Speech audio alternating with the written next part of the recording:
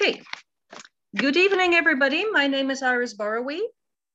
I'm one of the directors, together with my colleague and friend, Tony McGrew, of the Center for the History of Global Development at Shanghai University. And I'm very pleased, very happy to welcome you all to this night's talk. And we have many very illustrious names, but this is a particularly illustrious name today with Professor Glenda Sluga. And she not only has her own Wikipedia entry, which not many people have who speak here, and also, as I think I will demonstrate as I continue this introduction, she's certainly one with the most interesting sounding positions. I was very impressed with that. To go very briefly through some of the states of her career, she her parents come from Slovenia, and I just found out she actually speaks Slovenian. I found that very impressive, but grew up in Australia, in Melbourne, and did part of her studies there, but then got her PhD at the University of Sussex. She has since really been around, so I will do the short tour of that, otherwise we don't have time for that.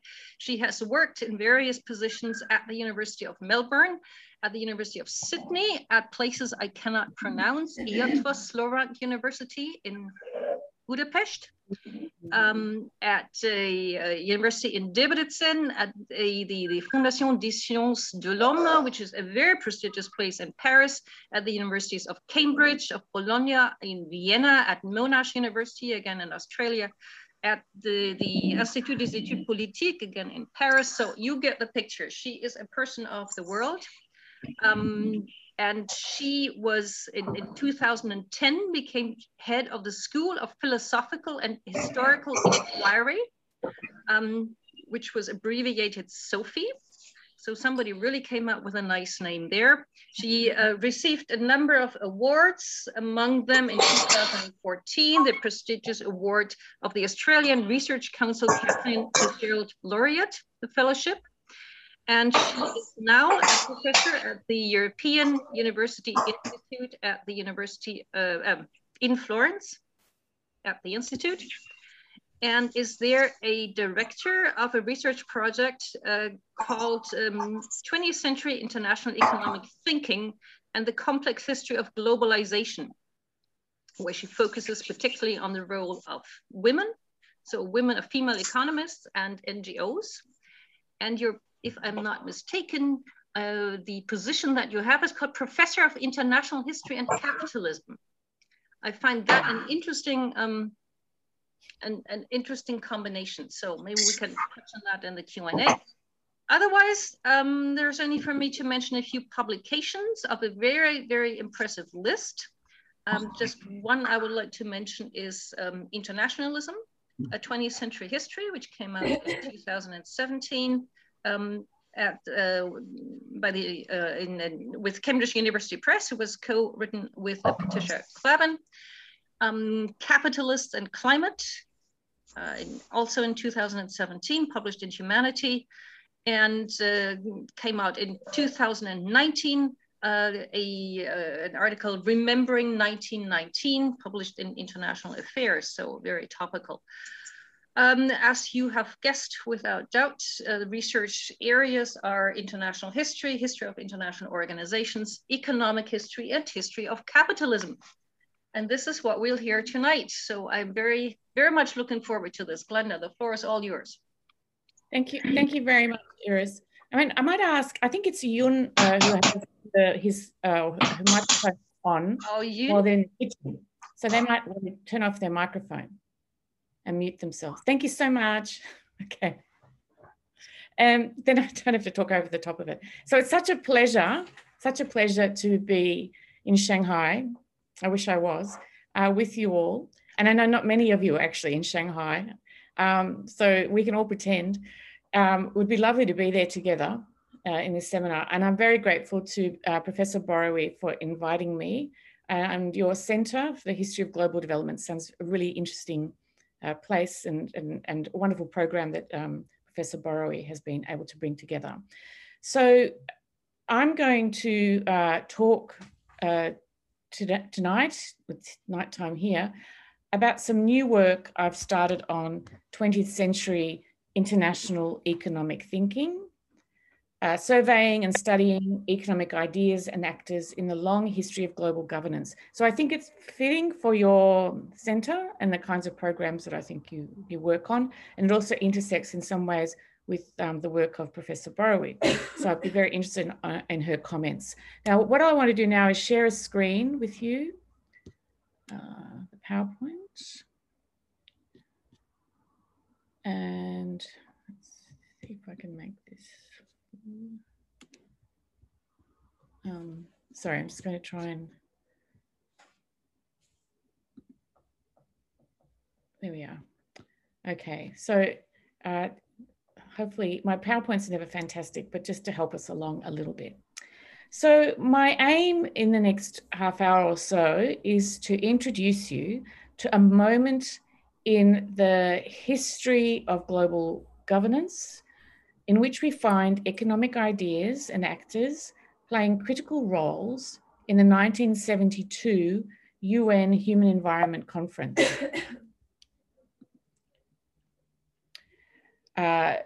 It was known as the first effort to cope with environmental problems on a comprehensive and global basis. So I don't know if any of you have heard of it before, but it is the first time that there's a global conference on environmental questions, and it's 1972. So quite a long time for many of you, but I was actually alive then, although I don't have any memory of it. So the interesting thing about this conference is it's run by the UN, but actually it brings together in its organization all sorts of different state and non-state actors that we might not expect to see organizing this. And so pulling it apart a bit and seeing who's there and what they're thinking and doing is what I'm really interested in working out. The immediate organizational origins of the conference can be traced to 1969. So 1969, it's the Cold War. Man on the moon, you know, it's the 60s, after the great sort of radical movements of 68 in Paris. That year, the UN Secretary General, who was from Thailand, actually, from Burma, U Thant, and he was the first Third World Secretary General. U Thant called for a planetary imagination that could match the realities of the present day world, he said. And the General Assembly decided that a conference should take place on the human environment, it was known as, and that it should focus on the economically precarious position of developing countries. So the first global governance conference on the environment is on the human environment, and it's meant to focus on the economically precarious position of developing countries. It's eventually held in Stockholm in 1972 and brings together around 113 governments and 700 NGO accredited observers, as well as a broader public. It includes an official forum that for the first time in that UN setting gives voice to non-governmental organizations as a really substantial part of the conference, so that things are being said in the non-governmental spaces of Stockholm. They organize in different buildings, but it gets relayed back and forth to the main conference. So in the longer version of this lecture, I might have spent more time outlining the ideas and networks of state and non-state actors that encourage the emphasis on human environment. So this is a very, historically specific idea at the time. And one of the contexts for it is in fact a society that gets set up in Athens in 1963 by architects. And it's called the World Echistic Society. It's very popular at the time, and it draws in all kinds of people, from economists to physicists to politicians, and they're all quite linked through this organization. It's set up as a world society espousing a new view of urban life, of cities as living organisms shaped in interplay with man, and using planning and architecture to better mold human settlements. It's a reaction to a perceived lack of engagement at the UN with ecological and environmental issues. And it connects many of the figures who would fund, plan, and then run the Stockholm Conference. So even though you might think, well, if it's run by the UN, it's run by the bureaucracy, but it's actually not how it happens, right?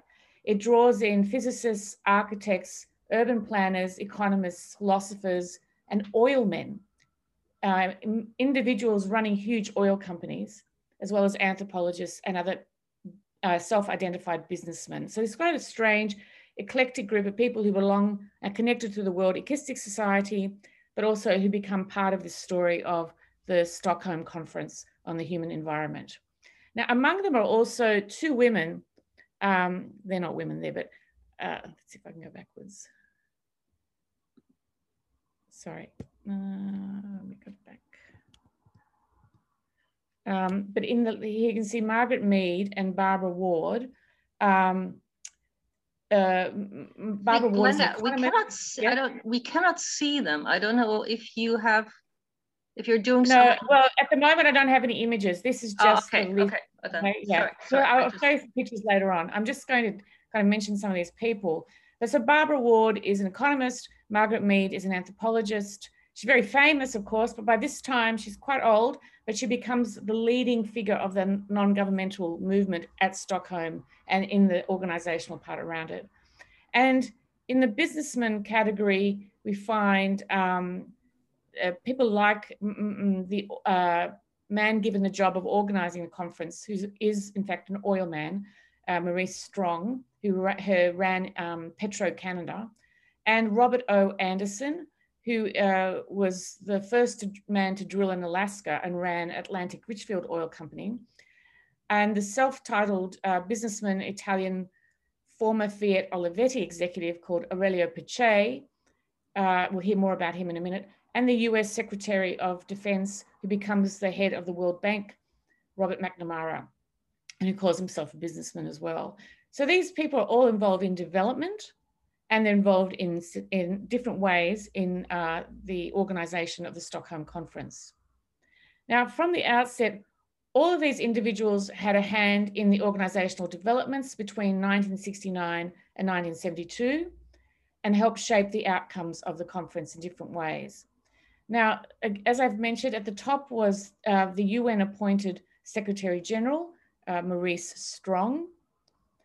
It was Strong who filled his advisory council with perhaps obvious candidates, given the emphasis on developing countries, men such as Robert McNamara, who was head of the World Bank, president of the World Bank, and who oversaw in that capacity large-scale development projects in the Third World, what was known as the Third World at the time. And they all have links to echistics. They also, McNamara and Strong are connected through Barbara Ward, who was the Albert Schweitzer Professor of Economic Development at Columbia University. And she became the person the UN asked to get Strong to take the job, and then also to help organize the actual conference. And she was paid to do that by the World Bank, who paid for her to leave the university and to do this work. And we'll find out more about the work in a minute. Now, Ward's, so there's Maurice Strong, 167 days to Stockholm. There's Robert McNamara, and there's Ward. So Ward's conference jobs included organizing its opening lecture series, and before then, drafting a text that was intended to provide the conceptual framework for participants at the conference and for the general public.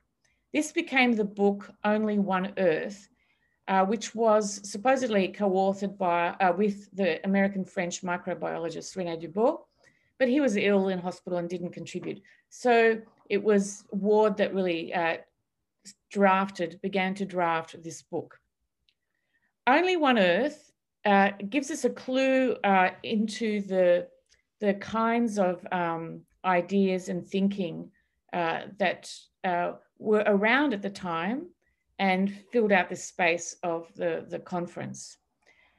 But it's only one of two books that I want to discuss in this context as books that tell us about the kinds of ideas that are in circulation and competing for influence over the meaning of the conference and the kinds of policy outcomes that they'll take away. Now, Ward's book, I didn't have a look at the University of Shanghai Library, but it would be worth seeing whether it's there because it got distributed to many libraries around the world.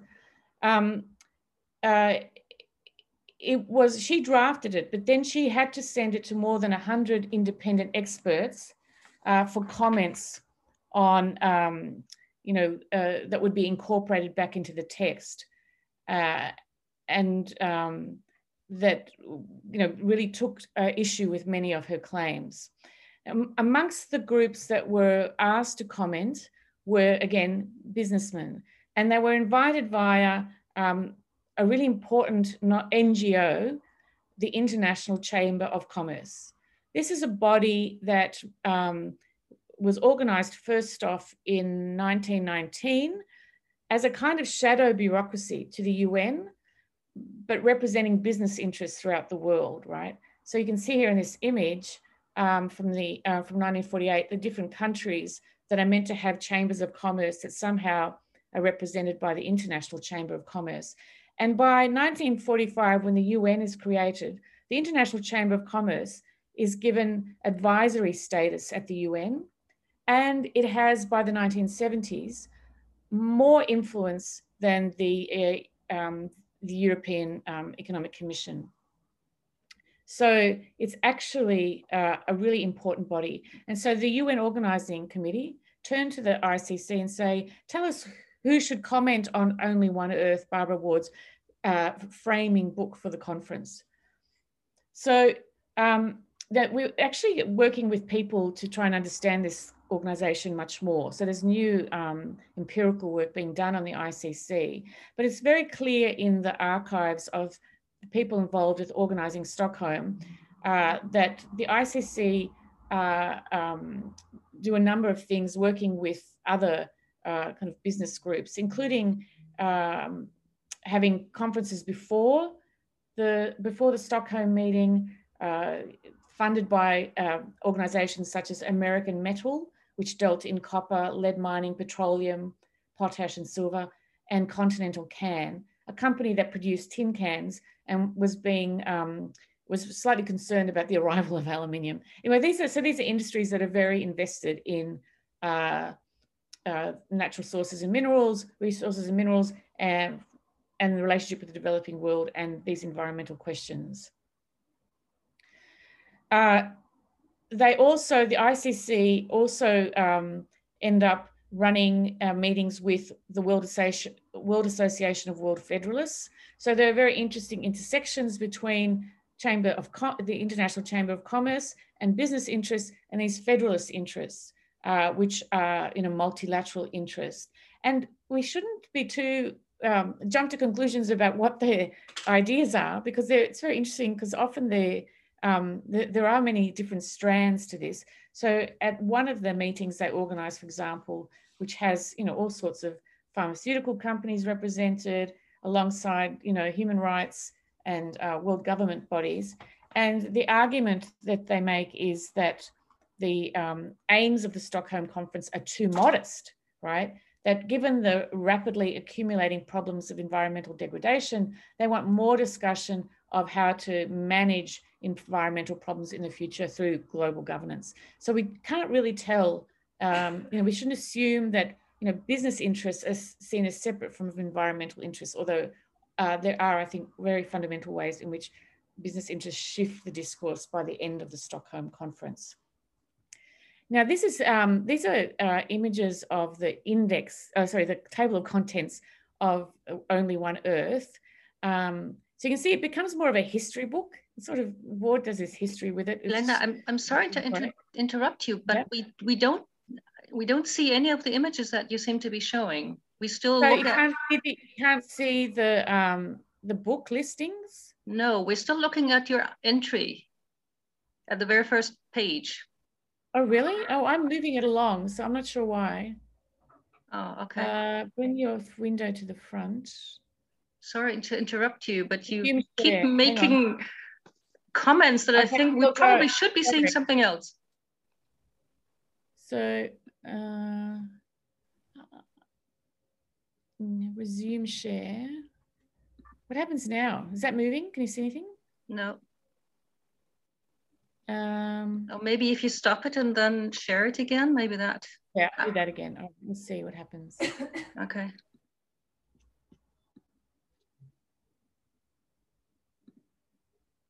Now what can you see? Anything? No, that looks a lot different. That looks great. Okay, so I'll just show you where we got to before then. Okay, we can go quickly through the images. Sorry, I thought you couldn't see the pictures before.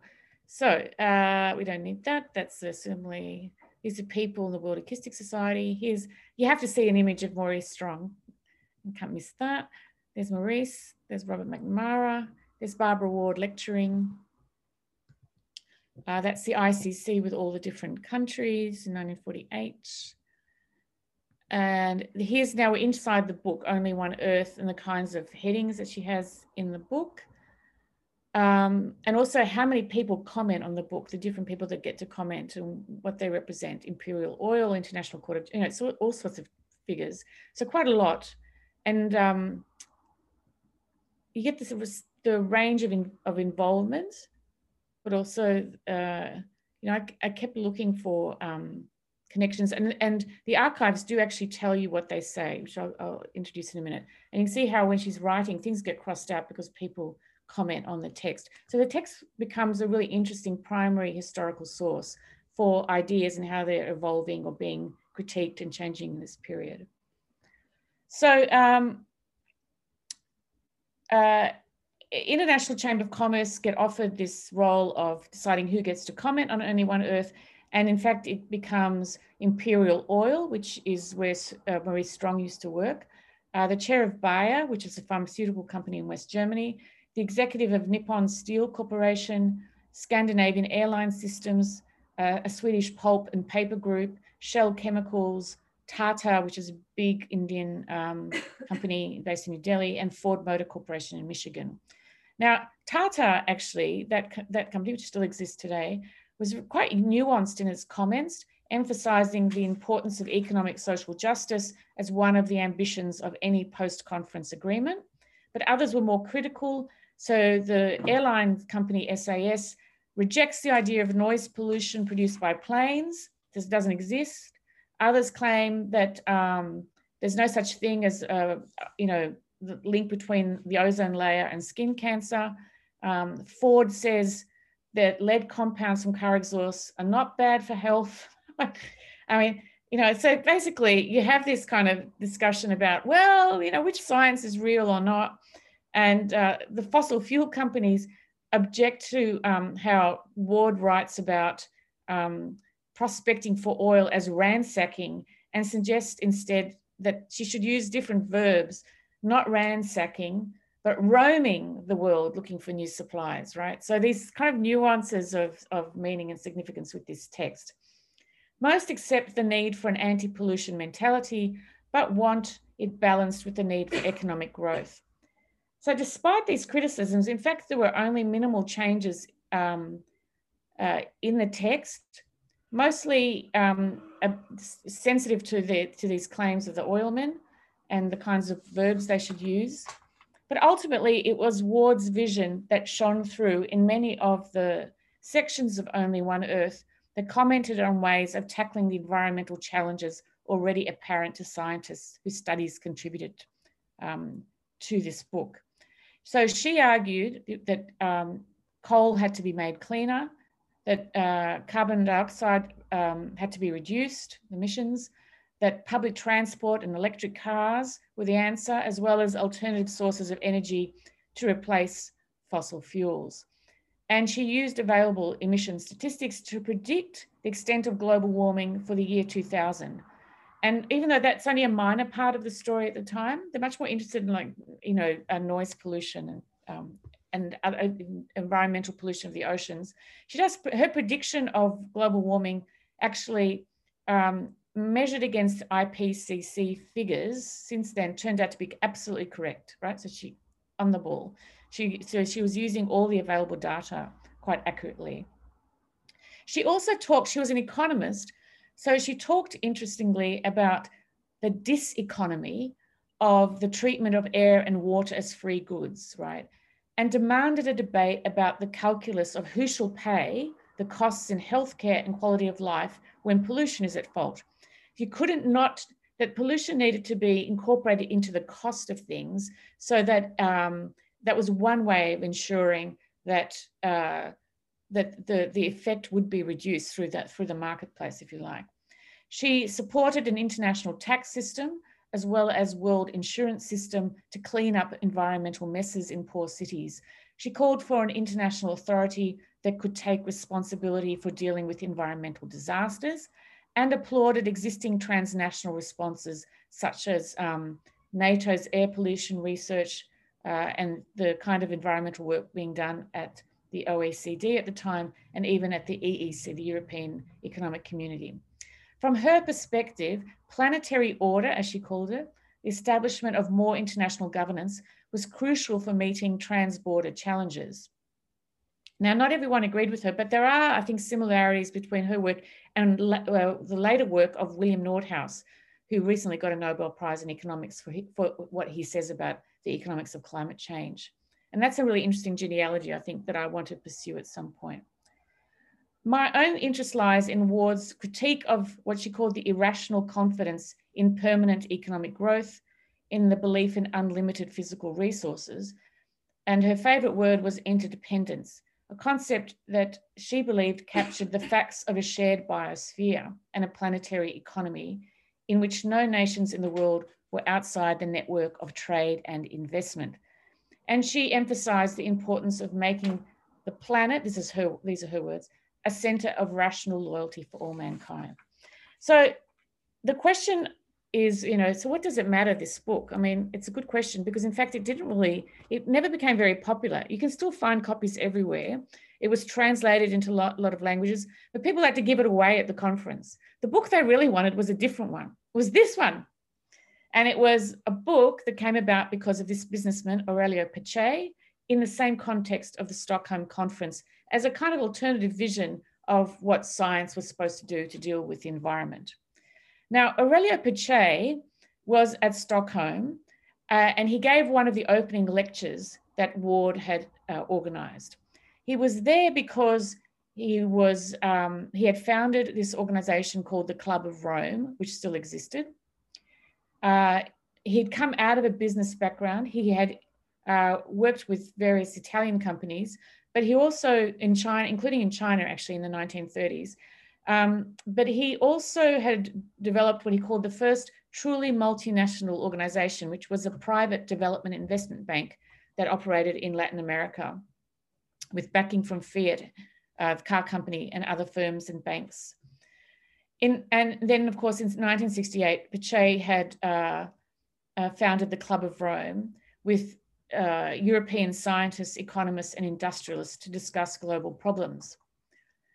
And it was Pache who got the funding to produce this study called The Limits to Growth. Limits to Growth was actually in competition with Only One Earth as the key text shaping the Stockholm Conference. Maurice Strong would argue that limits of growth, that idea, supported the whole concept of Stockholm. That is, the growing need for man to acquire the economic and social and political instruments to deal with new interdependencies. The book sold 16 million copies in over 30 languages, unlike Only One Earth, which had to be given away at Stockholm, right? And it's a very famous book, so you can still see it. It's still discussed these days. It was published in March 1972, so just prior, and it grew out of the same multidisciplinary networks that set up the conference, including the Acoustics, World Acoustic Society, and the growing interest amongst all these people in the use of computer-generated visualizations of networks. So here you have this very networked community, really interested in how you could use computer modeling and feedback loops to generate world modeling, to showing how the kind of environmental issues are tied up and connected with other questions. Now, Pichai commissioned the study behind the publication and raised the money for this research. It was funded by Volkswagen to build an interactive model of the world's environmental predicament based on simulations of exponential growth. The money paid a team at MIT in Boston to create this systems dynamics technique and of world modeling.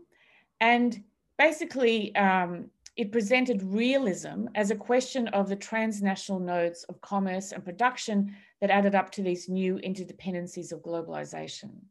It was meant to show the limits of the expansion of economies and markets relative to the number of humans. So it was neo-Malthusian, right? So the idea was very much, that you feed in data on population growth, industry and agriculture, pollution, non-renewable natural resources into these complex computer calculations.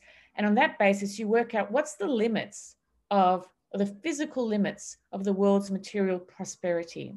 And the conclusion was that the world faced an energy and commodity come pollution and population crisis, right? There were too many people in the world to be able to feed and to create, certain living standard given the limits of natural resources. The book that resulted broke new ground as the first global model commissioned by an independent body rather than a government or the UN. That's amongst the kind of things that was said about it. It was also critiqued by economists as being portraying a false picture of realism, that there was no oversight of the kind of data that went into it, etc. But nevertheless, it was really influential. And Pichai talked, his status now was attached to not just the Club of Rome, but to this book that had been produced. And he saw it as, in his lecture at Stockholm, it's very interesting, but it's clear that he saw the population problem as a problem in the developing world, not in the developed world. So the problem was about, that the developing world wanted to live like the developed world, and that was not possible, because if you did that, then you'd run out of everything, right? So Limits of Growth was presented as a critique of permanent economic growth, like Only One Earth. They shared that, but it was much more about population questions and development questions than Only One Earth. Now, the thing is, it's still not clear how this shift happened in the thinking in Limits to Growth, but originally the idea was that the conclusions of Limits of Growth were you couldn't have growth, right? Zero growth was the only way to go forward. But that shifted in the course of the production of the materials and the books. It shifted to an argument about what we now call sustainability, that you could have growth at a sustainable level. So this zero growth versus sustainable growth, this shift is something that really needs to be understood, because it's part of the impact of the Stockholm Conference. So these are just small glimpses into the presence of various kinds of actors, including business actors and economists, in the setting of agendas around the global governance of the environment. We're now doing all sorts of work, trying to count how many business people are there, what they represent, etc., and trying to flesh it out. But at the moment, the evidence points to a number of areas in which I think historical investigation can be useful for helping us flesh out the institutional contexts of global cooperation, particularly the roles of non-state actors, the intersections of economics and political realms of ideas, agency and institutions, and even the role of shifting economic imaginaries in the shaping of global governance agendas. So now I'll just come to my conclusions. These are images of some of the world modeling that you can see comes out of Limits of Growth. And let's see some of my conclusions. So as many contemporary, I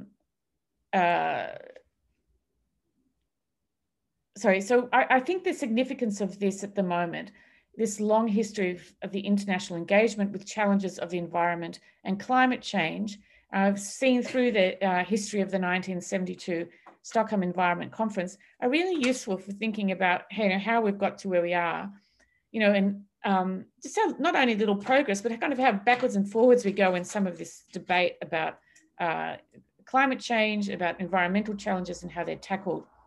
Now, the Stockholm Conference is, of course, remembered as a forum in which, for the first time, non-state actors are really incorporated into these global governance issues. But I think it also, when you start to look closely, it presents us with a disorientating picture of both the long notice we've had of a looming fossil fuel fueled environmental crisis of planetary proportions, and that language planetary, but also of the range of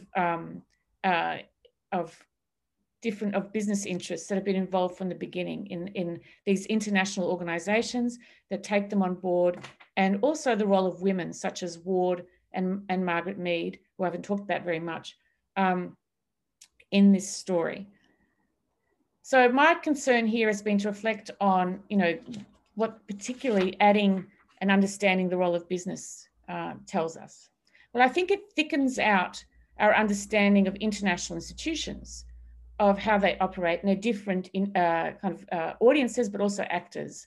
They're not just bureaucracies or even state delegations. They do kind of work across this private-public divide.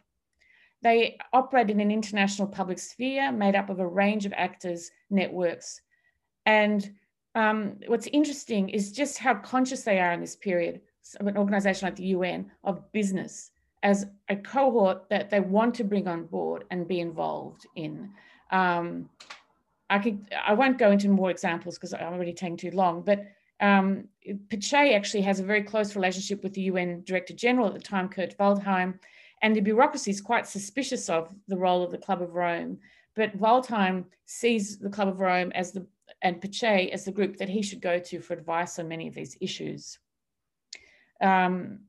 Too influential to be ignored, too notorious to be embraced is how some of the people in the UN bureaucracy view this relationship. And there's also Western and superficial. So it's a kind of imbalance in terms of the influence of Western business. Other sources suggest that the category of businessmen captured international imaginaries and institutions in this period. And business could be all sorts of things, but it's very much the ICC and the Club of Rome in this period.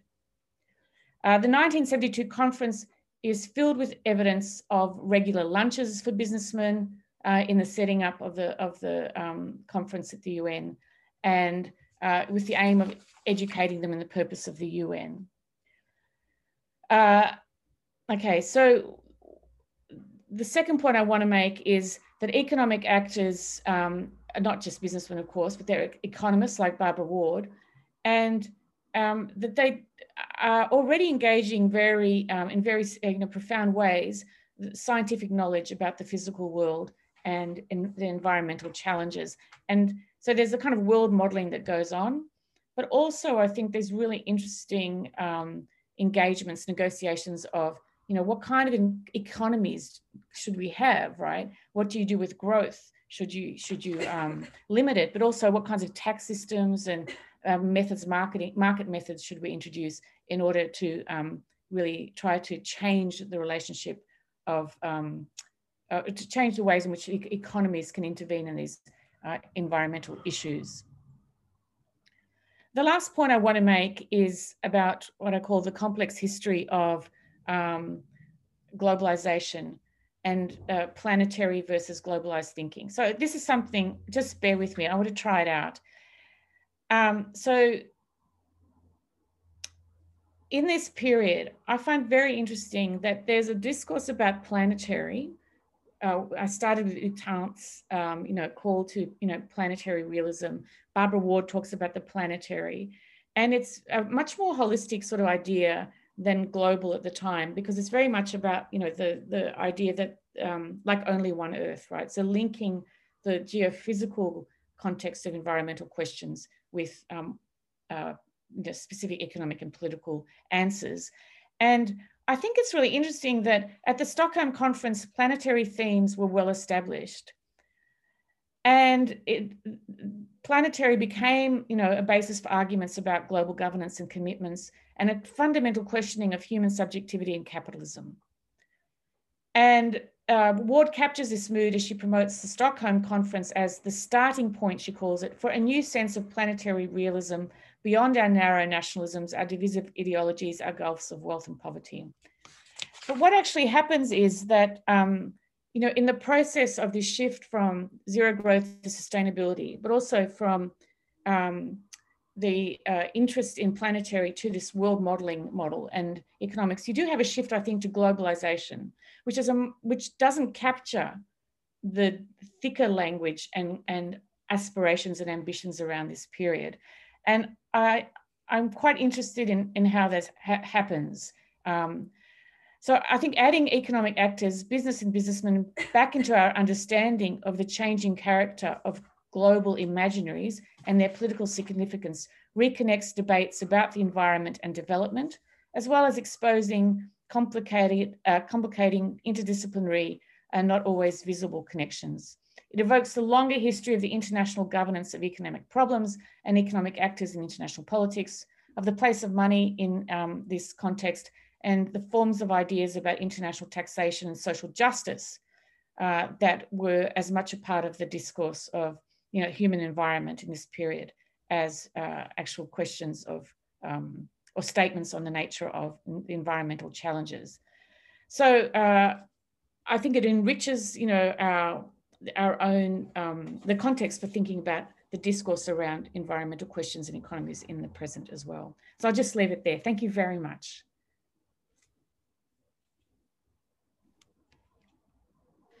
Thank you very much, Sluga, Glenda Sluga, I'm sorry. This has certainly been fascinating because that's something that, you know, yeah, as you said, it has a lot of overlap with my work, but yeah. I will certainly keep quiet for the beginning and open up the floor to other people for questions or comments. I see Ved here, Ved Baroa. Very happy to see the name. This is also a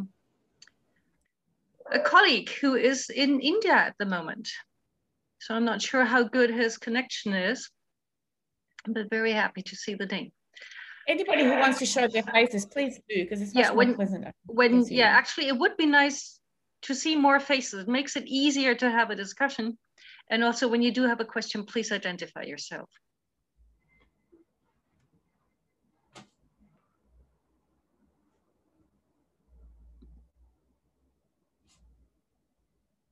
I'm sorry about the PowerPoint. It took so long for me to work out. It wasn't working. Sorry about that. Oh, no problem about that.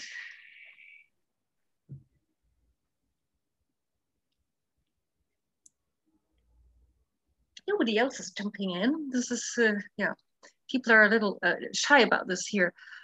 Yeah, I have lots of questions, of course. Okay, let's start with two maybe. Something you didn't mention or didn't go into very much when you're talking about the conference was that the prehistory was especially one of conflict between the North and the South, between high-income countries and low-income countries, and you know, for a while, as you know, it was even unsure if it was even going to come and go, because you know, a lot of low-income countries felt that it was the rich North that was trying to tell them to stop growing and to you know, now that they had become rich, to draw the line and say, okay, you don't grow anymore. Did you, at the same time, I must say, I have also read some information, but more in terms of humor. I have rumors. I haven't been able to really back this up with sources. It was not among those that I saw, that part of the representatives from Northern countries also helped organize this meeting and take part in it in order for this not to become too successful, in order to make sure that there wouldn't be demands made for environmental protection that would really hurt. So have you found that anything of interest from the North and from the South coinciding and actually trying to slow this conference? So there was a lot of campaigning. there was quite a bit of complaining that, you know, the quality of the scientists, for example, that they brought in was very low, right? So they didn't, so there was a lot of disillusionment afterwards, even though that, you know, people were happy that they, you know, decided to create UNEP and have it in Kenya. And Maurice Strong wasn't happy about that. He didn't want to have to go, you know, he thought it'd be in Switzerland. He didn't want to have to go to Nairobi, but he did. And so there was disillusionment, but, you know, I don't know at this stage, it isn't something that I've been able to track, like who chose the scientists, right? It's not clear to me.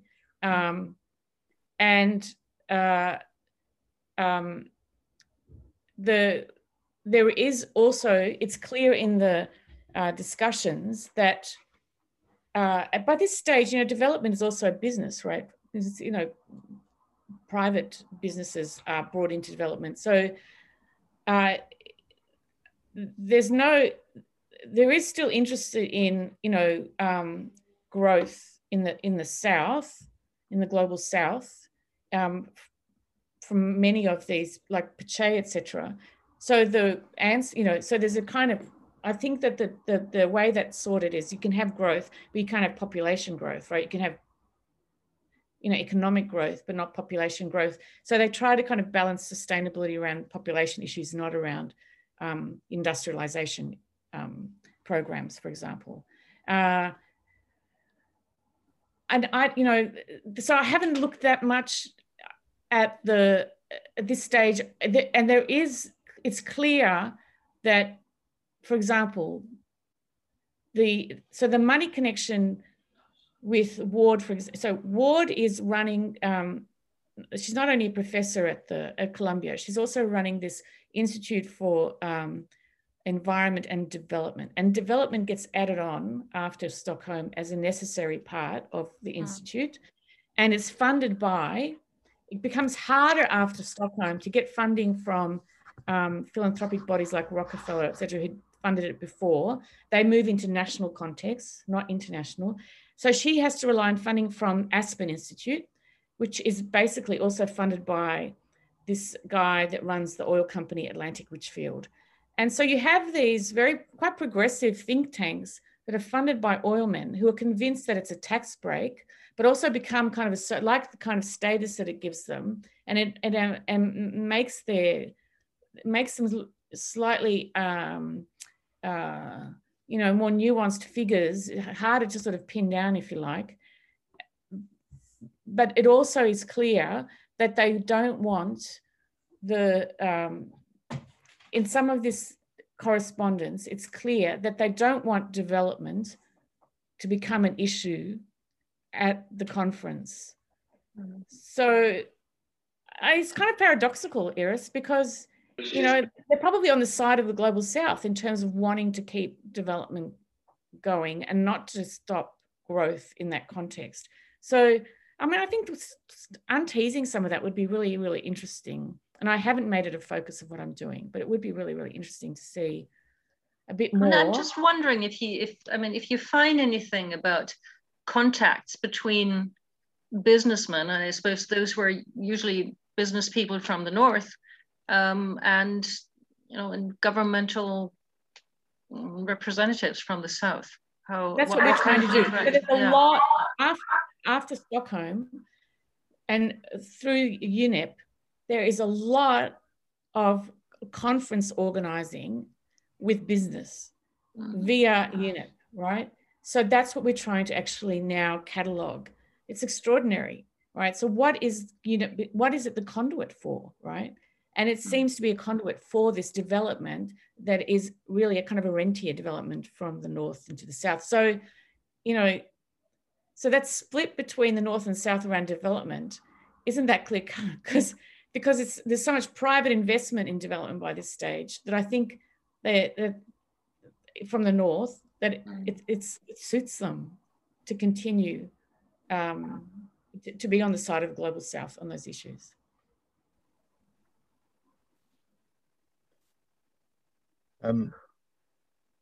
That's a really fascinating talk, and actually, I can just about recall the Stockholm conference, and it's very interesting development in international politics in a way.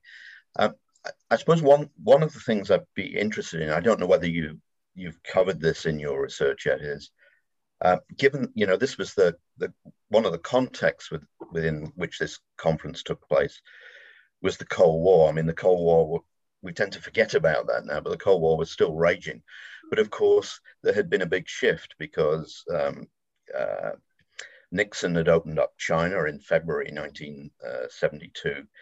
There was that. It was a period of détente. So I wonder what did the Eastern Bloc make of this conference, and what contribution did they make to the dialogue, and also to discussions on this? Because you focused a lot on the business interests and effectively, let's call it, the more Western world.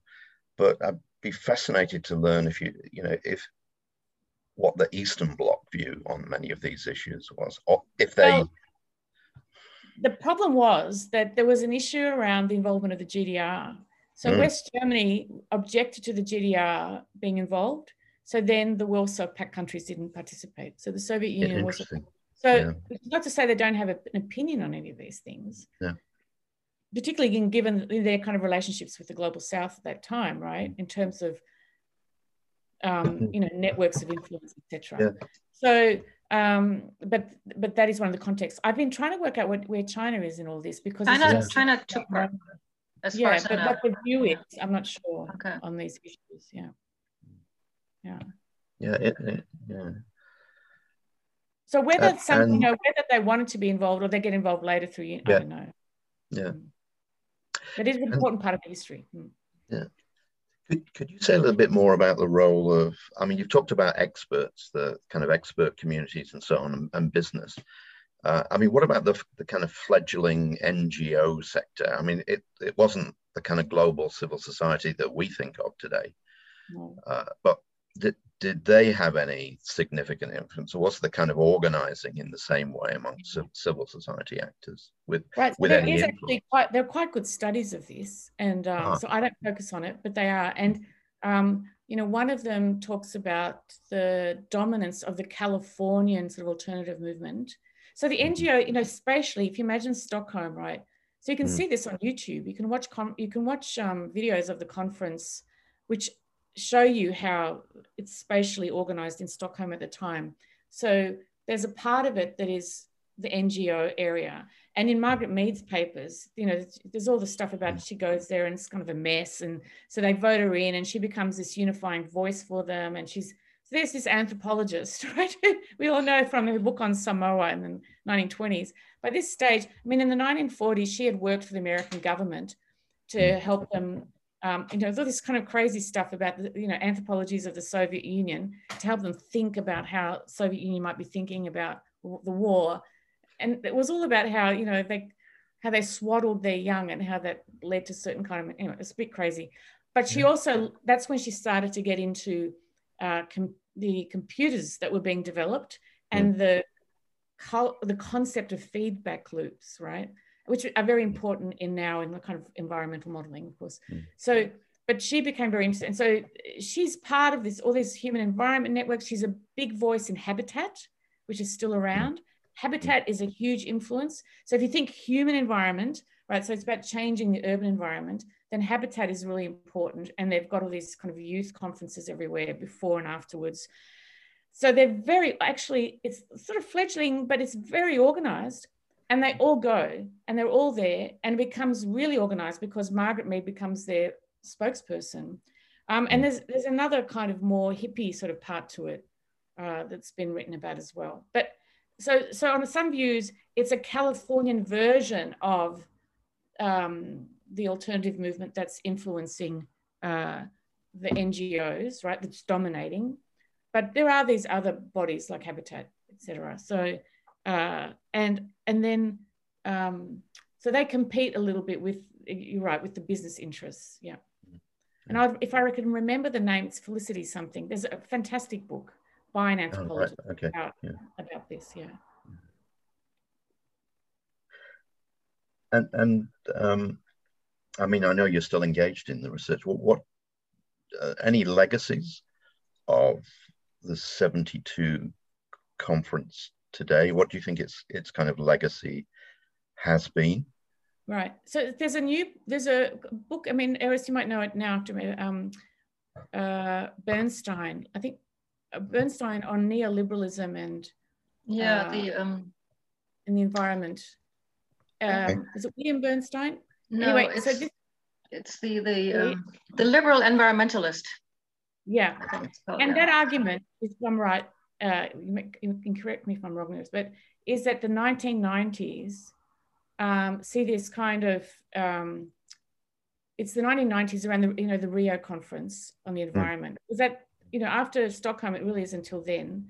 Yeah. There's more world modeling that goes on that Club of Rome pays for. Like it brings Nobel Prize-winning economists like Jan Tinbergen in to kind of do world modeling and rethink the international order, etc. But actual global conference doesn't take place till Rio, and so the argument has been that that's when you get this kind of neoliberal version of sustainability, right? That we get stuck with in terms of legacies. But actually, I think one needs to look further. I think the 70s, and it's not that it's like sustained. I think there are kind of, moments, starts and stops, but I think the 70s is already really crucial in terms of,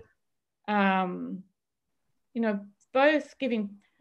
I mean, you can understand why you would want fossil fuel companies involved in these debates, of course, right? Or business, because, they have to be part of the deal. But the question is who's influencing whom, right? So, and really what happens to zero growth versus sustainability, I think is really crucial. And what role Stockholm might already play. And as I said, UNEP, so the UN environmental program that gets set up in Nairobi as one of the outcomes of Stockholm. Again, when we look closely, what is it doing?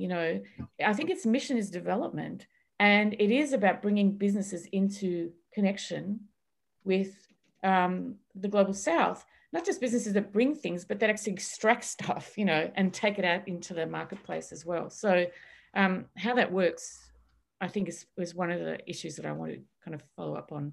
It's a team of us working on it as a sub part of the ERC project.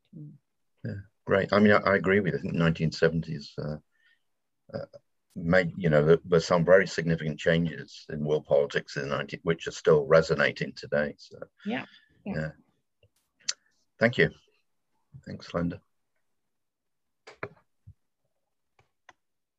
Other questions?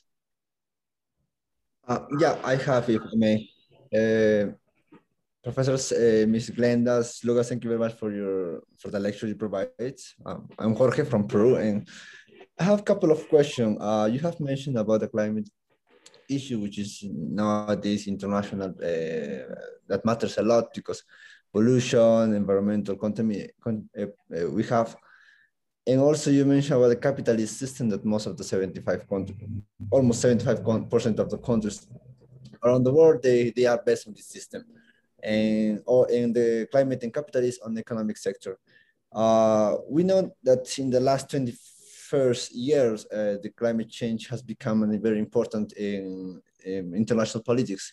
They have several books written on this, how the humans have been polluting our world, and there is not a planet B. There is only one planet, and we have to take care of a lot of this. So they have countries around the world, they start to implement policies in order to reduce the gas emissions, in order to control deforestation, air and water pollution. And here, and there's activists that they went to protest because they want to have a better world, to save our planet, in other words. But also we could see the rise of entrepreneurship, because we are in the capitalist, most of the countries we have capitalist system, the rise of entrepreneurship and business to take the opportunities of these climate issues. And instead of looking negatively, they look positively, they look as opportunity for business. And they make a lot of profits in this field. But my question goes how the government can make these environmental issues in a positive, as an opportunity to increment, to get to make some income and to increment their growth.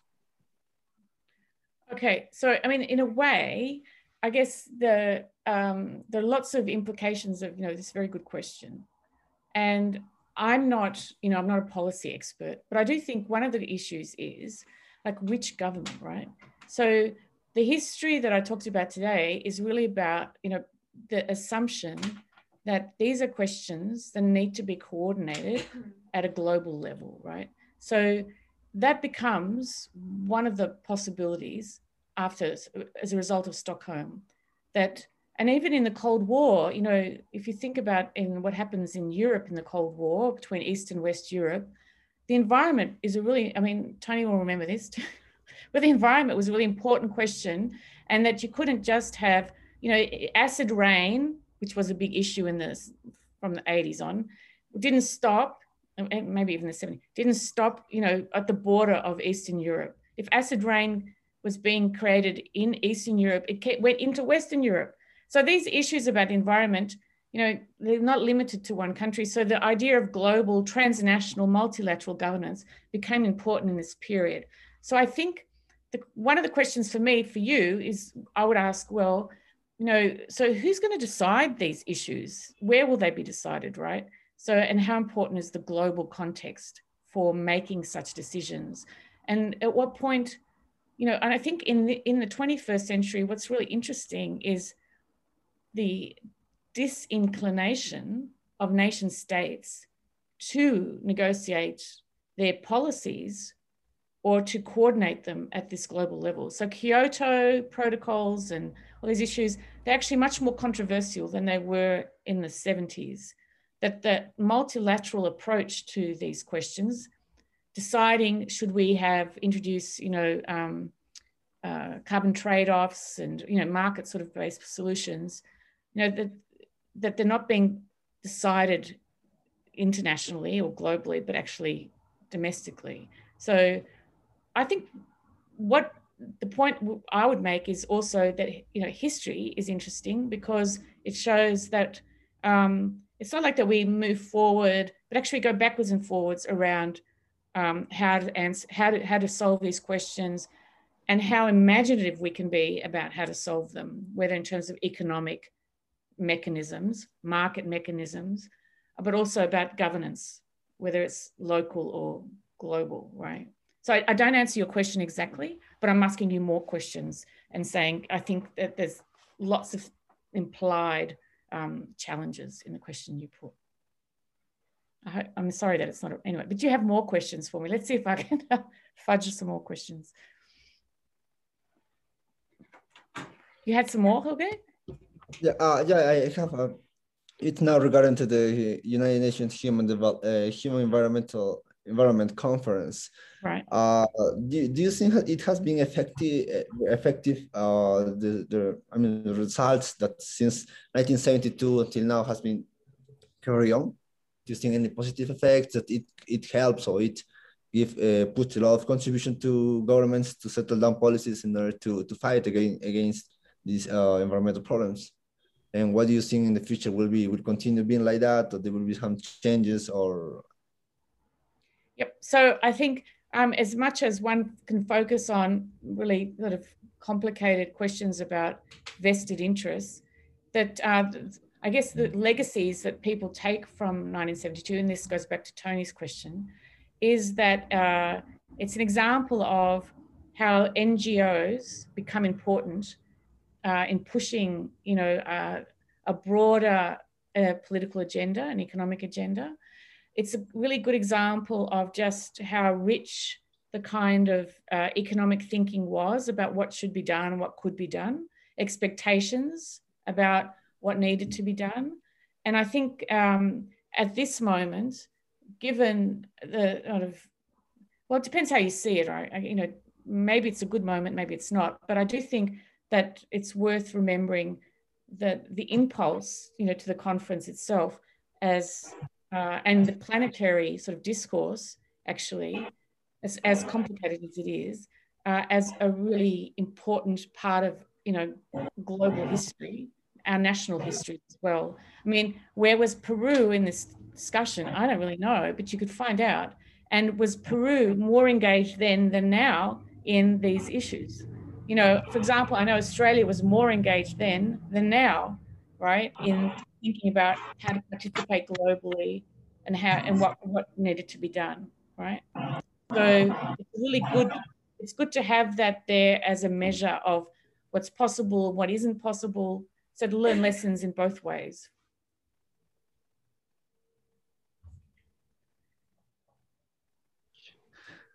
Yeah, about the political agenda that you have mentioned, that now NGOs try to have a broader political agenda and to share all this, and the expectation that they should have and what they should be done. I think if it's a good moment now, I think it's already a good moment to think about it, to become in action, because expertise of scientists, they have already said that we have limited time. If we don't work until that deadline, we will be late to save I our agree planet. with you. The question is whether is the world rising to the moment? Is it a good time in the sense that, you know, do you think that, you know, that there's more positive sort of constructive attempts to do something than there were maybe before the pandemic even?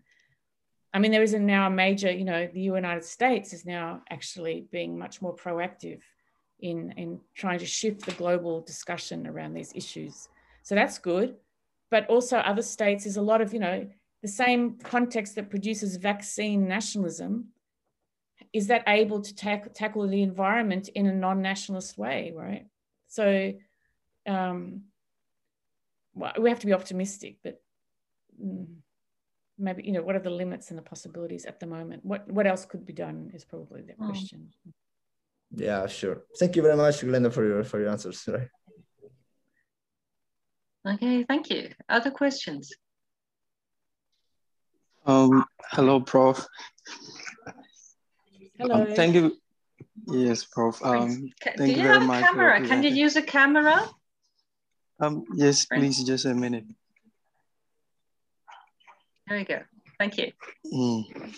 Yes, so probably my question is not very specific to the conference, but then it's also related to environmental protection. I think recently I read an article which was trying to explain the cost of, ensuring environmental protection. As we know, most often when we try to solve a problem, there is also another problem that we can create.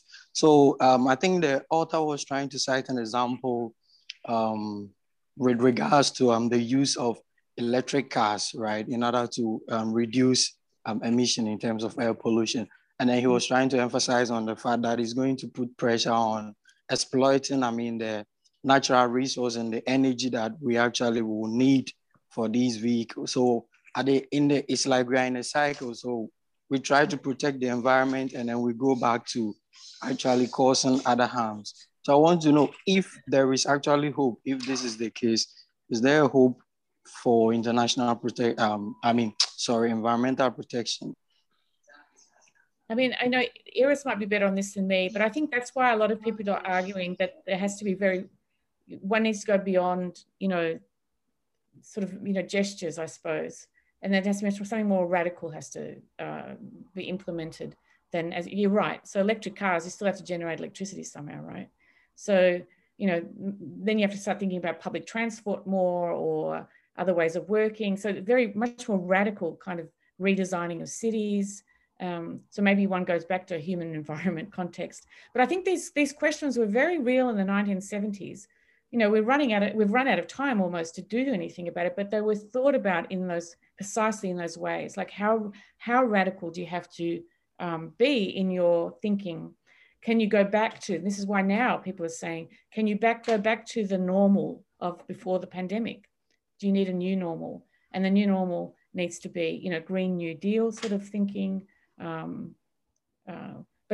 an overhaul and also, you know, the kind of thinking beyond, you know, capitalism, I suppose, and really rethinking kind of the social structures of the way in which you organize our lives. But I'm not an expert on it. You know, I'm talking to you as like a kind of an interested citizen when we get to this stage. But Iris, you might have some views on this.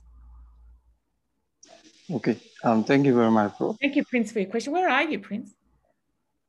I'm in Ghana right now. You're in Ghana. Wow. Whereabouts? Yeah. In Addis? Cape Coast in right. Ghana. In Ghana. On Ghana, yeah. Yeah, sorry. Yeah, Ghana is in West Africa. I don't know if Yeah, sorry, yeah. Yeah. I thought you were in Shanghai, so you're in Ghana. Yes, Prof, I'm still in Ghana.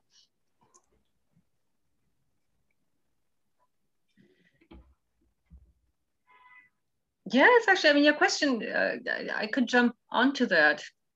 I won't answer the question. I will ask you a question. It's your job to do. But the feeling that I sometimes get, I mean, on the one hand, this is really the beginning very much of international debates about this. So when you say, well, has anything been achieved or what has been achieved? I think to some extent, my feeling is that it's immense, because at the time, you know, the environmental ministers didn't attend because there were no environmental ministers. So countries at the time usually did not have ministries or departments in charge of that. So, I mean, compared to that, we've come a long way, and it was certainly one of the drivers for that. But when I read the sources of that time, I often have the feeling, well, I mean, what these people are discussing then is what we're still discussing today. Just do you get the same feeling of this déjà vu of like absolutely, and that's depressing actually. Yeah, because it's even less, I mean, like this, you know, it's even less sort of imaginative or you know, broad thinking than before in a way. I mean, that's the shocking part of it. But I suppose it depends on where you are. I mean, I don't know what you know, maybe Africa is a more exciting place in terms of the discourse around these issues at the moment than you know, Europe. Eastern Europe is a disaster.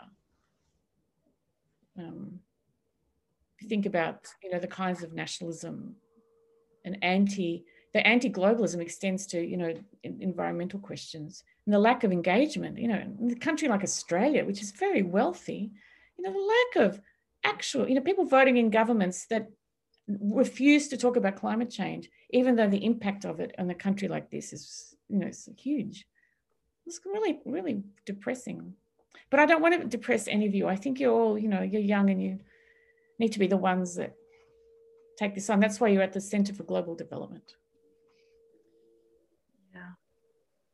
We're trying that at the moment, and Jorge is in the class, and so is Miriam. We're trying to have as a course assignment to come up with a positive view, but it's hard. It's hard. I don't know. Maybe one should invite Greta Thunberg into your seminar. Maybe she's good at being, I mean, someone said to me that she's very angry, isn't she? I thought, of course she's angry. Why wouldn't you be angry? Yeah. What I feel, Professor, is that since the first time that United Nations Human Environmental Conference started in 1972 till now, our days, to get some positive things, I think just bureaucratic stuff has increased, has been in a positive way, and also the people mind thinking about to take care more about the environmental this problematic. But since that time till now, pollution has increased. Yeah. Air pollution, water pollution, plastic pollution, toxic pollution. It has increased. I'm still trying to figure out what was productivity. I mean, the positive thing or the good legacy that this company could have. I mean, till nowadays. But you know, you have to think, Jorge. Number one, it was half a century ago. So Tony, hate to depress you, but it was like, you got to think. So, you know, in 50 years, it's a long time, because if you think about between the First World War and the Second World War, for example, that's not even 30. I mean, 50 years is a long time. And so what happens over that time is that legacies of things don't just continue but people have to keep remembering or doing something with it for its legacy to continue, right? It might have a kind of institutional legacy because it establishes organizations like UNEP, the UN Environmental Program. But what is done with it is the interesting thing, and people forget.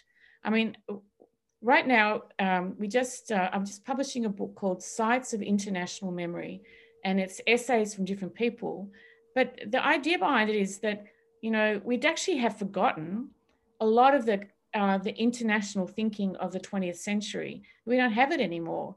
We're less international thinking than we were, or less global even than we were, even though we're very globalized as a world, that there was much more interest in multilateral institutions in the 20th century than in the 21st, right? So you may not agree with me, I'm not sure, but I do think you can't assume that things just go on, right? What's really interesting is how people forget what happened in 72. And to remember it, historians have to come along and remind them. And then it depends what they find, right? So I'm finding both good things. I think, you know, you can say good things because a rich engagement with what do you need to do, introduce all these new kinds of ways of thinking about economies and growth. And then bad things in the sense that, you know, what you described, you know, kind of a utilization of this for self-interest, so that it's, and a killing off of really the most important ideas in some ways, which doesn't mean they don't get taken up again, but that's what historians then need to look at, or anyone, social scientists. You know, when do ideas become important? Why do they stop? How do institutions help them grow? Which kinds of actors put them into the public sphere, and what happens to them afterwards? Yeah. So legacies are things that we can't predict exactly, and it's not inevitable that they work in a particular way. So the legacy of 72 is probably, oh, everybody's forgotten it, but we can see institutions and we can remember it and remind people that there's more kinds of legacies that they can draw, you know, inspiration from or caution from. They can look, you know, to learn lessons from. That's why you should all become historians after your time at the Global. I totally agree with you. Yeah, it's true that since Professor Ayres mentioned that at that time we don't have environmental minister, but now we have, and there are several policies that implemented to take care of environmental issues in our planet. So maybe the fail was not in the conference on that time. Maybe the fail is on how our policy, if our policies are effective or not, our government's policies are effective or not. Yeah, oh, what we've forgotten. I mean, I think, you know, in Peru was part of also, in that context, what would be interesting is to look at CHIPAL, you know, the economic commission that was set up by the UN in Latin America. And it was very important in this period in, you know, articulating alternative ideas about development, Raul Prebisch, etc., and growth, and whether or not, in fact, how the environmental issues were taken up through those kinds of more local regional bodies in Latin America. That would be a really interesting project, actually. I don't think anyone's done it. So there are lots of different influences and possible legacies on environmental questions through these multilateral organizations in different parts of the world. In Africa, there was UNECA, which was based in, that was in, I think in Ethiopia, I think in Addis, UNECA, which still exists as well. And there's the UN Economic Commission for Africa. And so was that implementing environmental policies? It's not just UNEP in Nairobi, but actually these other regional multilateral bodies that are about development, but also probably about the environment. Yeah, thank you very much. That's all for me. Okay. Okay. Anybody else? Any other question here? Yeah. Miriam, go ahead. Yeah, I have a question. Yeah, Miriam from Nigeria. So regarding the conference, was there any issue on the rising population of human in the environment as human has continued, the number of human beings has continued to grow in recent time? Was there any issue that has been discussed on the effect of the rising growth of human beings in the conference? Yeah, it was a really good question. So some people said that's what you had to stop, the numbers of the population growth, right? And mainly in the global south, not in the north, in the global south. And other people said no, because actually, you know, new methods of agriculture, etc., would always mean you could kind of work it out. So there were different views. And so we call the ones where, but you probably know this, but the language that gets used is Neo-Malthusian, right? So this Thomas Malthus is this thinker from the 18th century who said, you know, you can't, at some point, you know, if you have too many people, you can't have enough resources to feed everybody, etc. And so in this context of Stockholm Conference, so new Malthusianism is really influential. So the Club of Rome are Neo-Malthusians. Barbara Ward is a Neo-Malthusian. They all, there's famous books from the time called, oh yeah, what are they called, Tony? Are they like the population bomb? Yeah, that's it. All right, population bomb, and so Aurelio Pache's lecture at the UN Stockholm Conference is all about the population numbers, and so that's the growth they want to stop, but not development, not industrialization. Limits of growth. The limits to growth is, my reading of that is more balanced, is that, I mean, as you said, they look at these 5 factors, and if I remember correctly, that their finding is you have to stop all of them. If you change just one factor, that's not going to do it. But yeah, but what I think Pache and others really push on the population side of it. Okay. No, because the book itself and the study, you know, that's the thing, right? So there's a kind of zero growth argument in it too. But what comes out is a sustainability argument. So, I mean, it's part of, I mean, it's there already, but that's kind of the option that comes out of the conference. Not zero growth, but sustainability. Any other question? Anybody?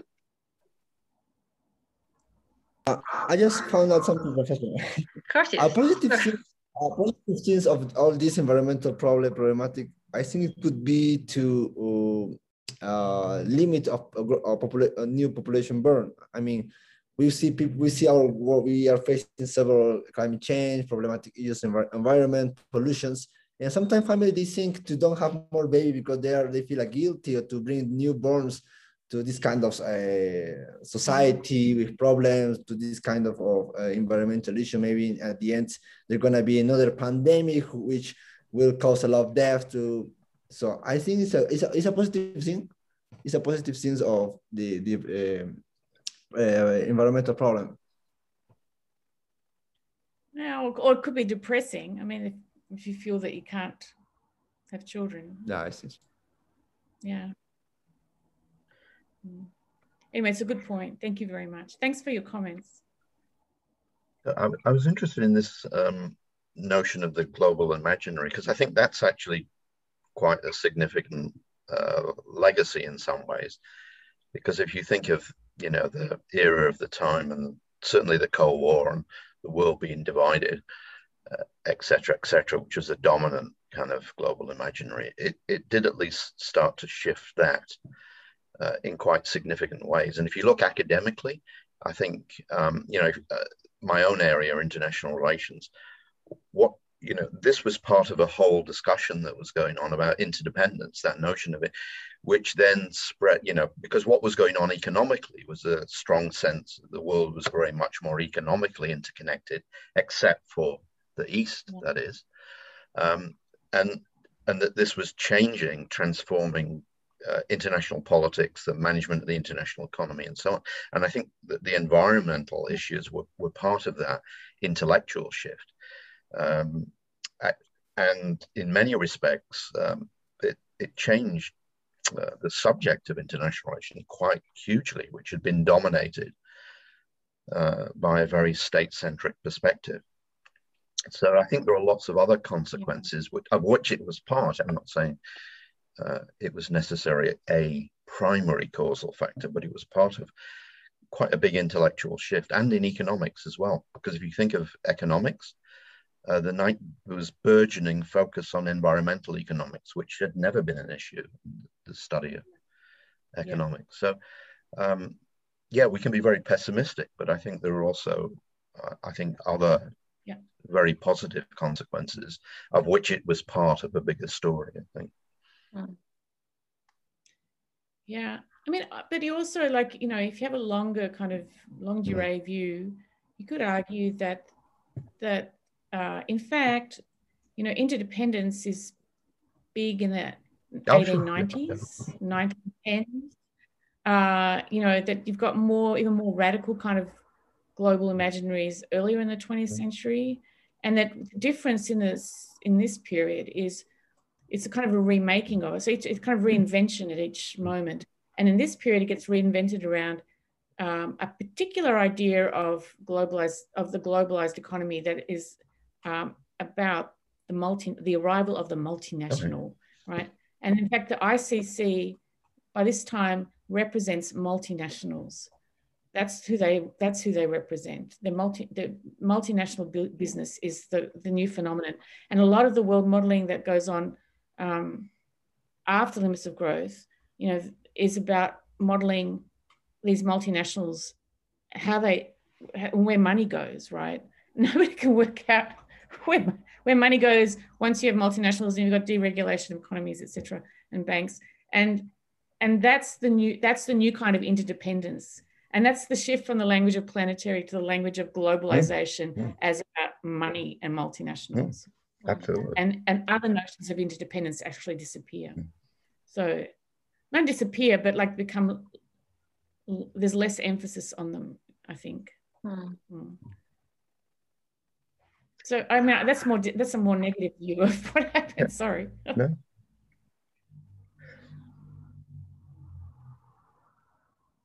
Oh, it's so depressing, isn't it? Merhawi, anyway, are you getting ready for a question? Yeah. Thank you, Yolanda. Very interesting presentation. How can we reconcile environmental issues, especially on the developing countries? For example, there are many African countries whose economies based on exporting oil and other natural resources. So for them, if you talk about environment, which means you are talking about their economy, about their economic growth. They cannot survive without exporting that commodity. So how can we reconcile this in the developing countries, especially on African countries, whose economy is based on exporting natural resources, especially oil? Yeah. Well, I mean, I think this is why these are questions that you can think about them locally or globally.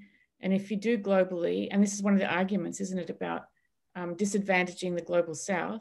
I mean, you could look, Australia presents itself as the same, right? That it needs to export natural resources, coal mainly, and that it shouldn't stop doing that because that's the income for the country, even though it's a wealthy country. But, you know, but it is then in the same way, you know, we might argue, and again, Iris might have a better view of this, or Tony, but you could argue that we need to think in the same way as one thinks domestically or nationally in terms of, you know, what happens when you displace certain industries, that you have to think about how to, you know, transition, right? So the question is, whose responsibility is that transitioning?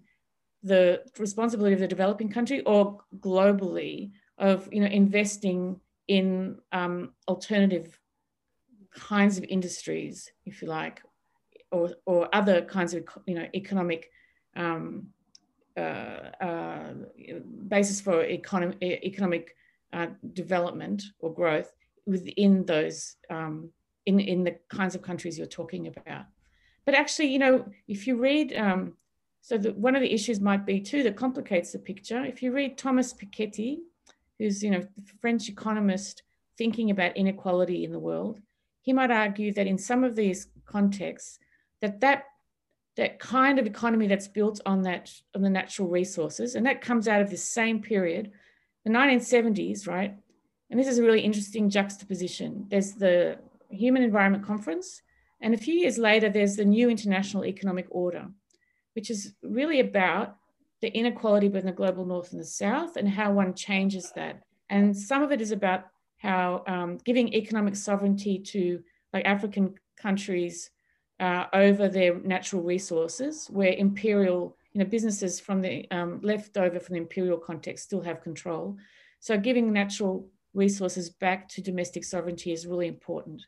But actually, Piketty talks about how in many of these cases, of course, that income isn't actually then for the broader population. There's a lot of, corruption going on that undermines actually, if you think of Nigeria, right? So where's all the wealth going from the export of oil in that country? Who does it benefit? So maybe the system that is, there's a way in which one thinks about trade-offs, but also that at a global level, everybody needs to be invested in what happens in everywhere else. The pandemic is a good example because there's a recognition, right? You can't have vaccine nationalism. It can't just be about the vaccine you produce in your own country. If you're rich and you can buy all the vaccines, it's not going to help you if a poor country doesn't have vaccine, because you're always somehow tied up and entangled in the fate of the other, and you won't be able to resume normality while there's still disease around. And I think that's also true in the context of environmental challenges, right? That we have to think globally, which means also thinking about how everybody has a vested interest in thinking about the economies of other countries in some way. But, how that works out is another question. But.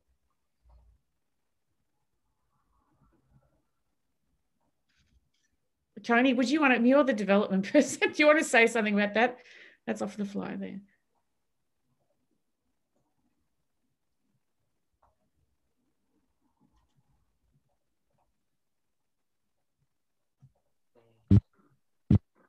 Playing up.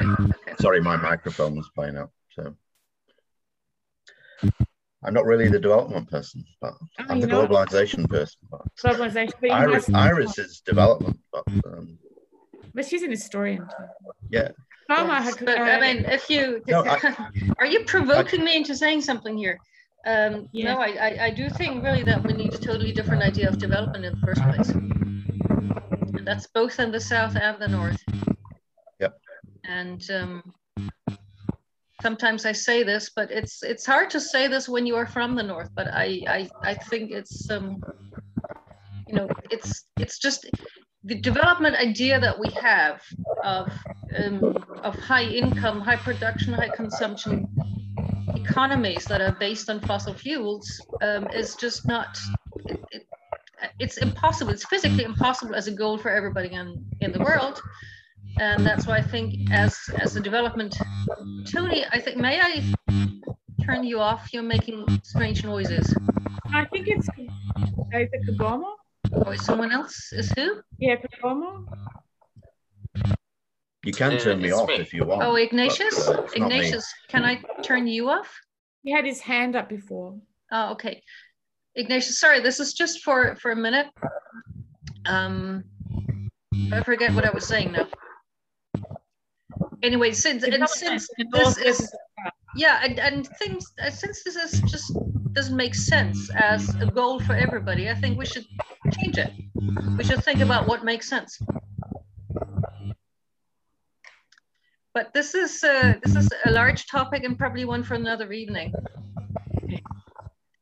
But no, there are also, this is also something that began in the 1970s, where the limits to growth is one of these studies that comes out, but there are others, that led to what we today call the degrowth movement. And there are some of those that also took place in the States, others in France. And there's a whole different strand that goes parallel to that. Ignatius, you are making noises. Maybe instead of shutting you off, I should invite you to say something. No, you're shutting yourself off now. Yeah. No, I want to. Okay, go ahead. Hello? Yeah, we can hear you. First, I want to thank Professor Adlenda for the wonderful presentation. I also want to say, Professor, I do agree with you that maybe it is time that it's high time we had a new system of development, both in the global north and the global south.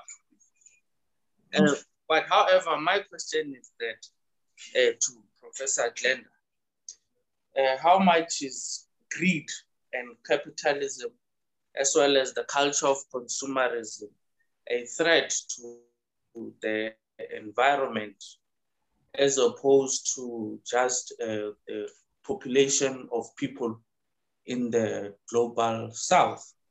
My other question is that, are there any measures in place to ensure that leaders from wealthy countries, powerful leaders, they don't place the burden of sacrifice in terms of sacrificing things like, as the other speaker have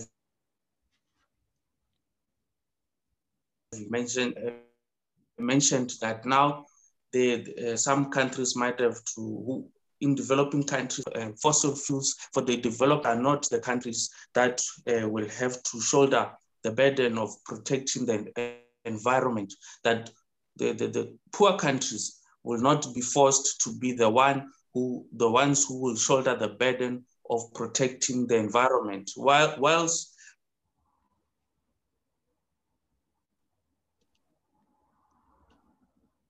Okay, we can't hear you anymore now, but I maybe the question became clear, at least to some extent. Yeah, I mean, the second question, the answer to that is, the kind of global fund that exists, isn't there? So where the richer countries are meant to contribute to exactly that, predicament by paying for their, for as a way of, indicating the inequity in the solutions that are available. But I don't know that every country pays very much or takes it seriously. In terms of corruption, I have to tell you that Maurice Strong in the end ended up, by the 1990s, he actually ended up in China. Oh, yeah, my network went back. So that was my question. How do we ensure that there's consensus and there's fairness in terms of protecting the environment, that everyone will, that leaders, countries will be fair in how they contribute to this without destroying other economies and societies from developing? I think those are exactly the debates that go on in the UN. So while we have these multilateral organizations, those are the discussions that do take place, and they try to come up with some answers for that. So the good thing is that that is actually an agenda that's there. Whether or not it's lived up to and people take the obligation seriously is another question. So, this is the value of multilateral institutions. You can have that discussion, you can force that discussion. So it's a good question. So what I wanted to tell you about corruption was that Maurice Strong in the 1990s was involved in scandals where he was taking money from, food for oil sort of programs and things. And in the end, he ended up in China and sort of some self-imposed exile. He's dead now, so you won't see him in Shanghai. I don't know where he ended up in China. But so he was, I don't know. It's a bit depressing, isn't it? So the corruption that went on in that kind of UN world as well is a bit not a good sign. So we all have to take our responsibilities seriously and live ethically. Yeah. Is that why he ended up in China? I didn't know that. I mean, he was an immensely look at the Wikipedia page. Influential person. Where did he end up? I mean, if you Google it, you could probably find out where he ended up. in Beijing, as far as I know. He was living there, yeah. But see, I mean, he was influential in the Brundtland Commission as well, and he actually headed the 1992, the Rio conference as well. So he's one of the, he headed UNEP, all this. How and why? It's really interesting, isn't it? Like why people thought he had to be the one to run these things. He was good at it. I mean, I forget the name, there was some Swiss guy who was actually originally meant to organize the Stockholm conference. I keep forgetting his name. And he just didn't get anywhere. And I mean, that's the impression I get, that there was something very diplomatic about him. He did get people to talk to each other. Yeah. Well, Okay. maybe that's some good. We have maybe time for one more question.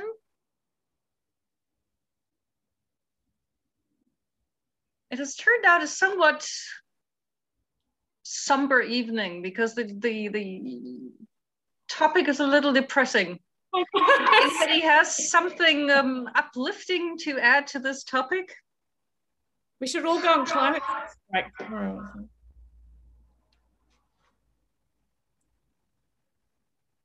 Well, you know, there's a new US administration in that's forcing governments to take this seriously. That's good. That's good. So, that's good. China's taking it seriously.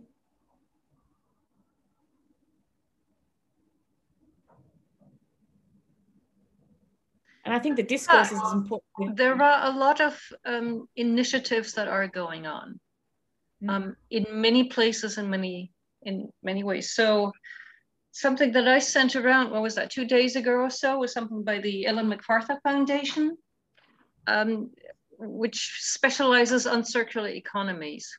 And it's something that fascinates me. I haven't done any research into the history of that foundation very much, but it seems to be, as far as I know, basically one person. This Ellen MacArthur? Ellen MacArthur Foundation. I can send you the link. And just one person who decided, well, this is an important topic, and they cooperate also with businesses and with institutions and universities. And to me, this is one example of, you know, the idea we can't do anything is really not true, is that it's just a question of determination and will, and it's a question of political will on, you know, high levels, but it's also a question of our will on low levels. And maybe this is what I would like to take as a positive uptake here. And I invite all of you to take a look at the website of the Ellen MacArthur Foundation. Okay. If there is any other question, otherwise, Glenda, would you like to have final words to leave with us? Well, I just want to thank everybody. It's been so great to meet you all from everywhere. Mahawi, where are you? I didn't ask you where you are. I'm in Shanghai. Oh, you're in Shanghai. Okay, so some people are in Shanghai. And did we find out where Ignatius is? He's also in Shanghai, I know. He's in Shanghai. You are allowed to say this yourself. I'm sorry. Just okay. Professor, I'm also in Shanghai. Yeah. Ignatius is in Shanghai, China. Okay. Currently. Well, 谢谢你们. 谢谢你们. And one an, because here it's like nearly 10 p.m. And see you in Shanghai, I hope. Okay. That would be wonderful, right? Well, or if you're passing Florence, come and visit me when I'm back there. So great to see you all. Well, thanks very much. Those of you who aren't in Shanghai, I hope you get back very soon. And how lucky you are to have Professor Borowy. So. Oh, wow. Okay, thank you. So I'll see you in Florence. So a bit of Italian to say goodbye. Ci vediamo in Italia. Okay, a presto. Yeah. And I look forward to meeting you when I'm in Florence, and hope you will be in Florence then. Okay. All right. Thank you, everyone. Good evening.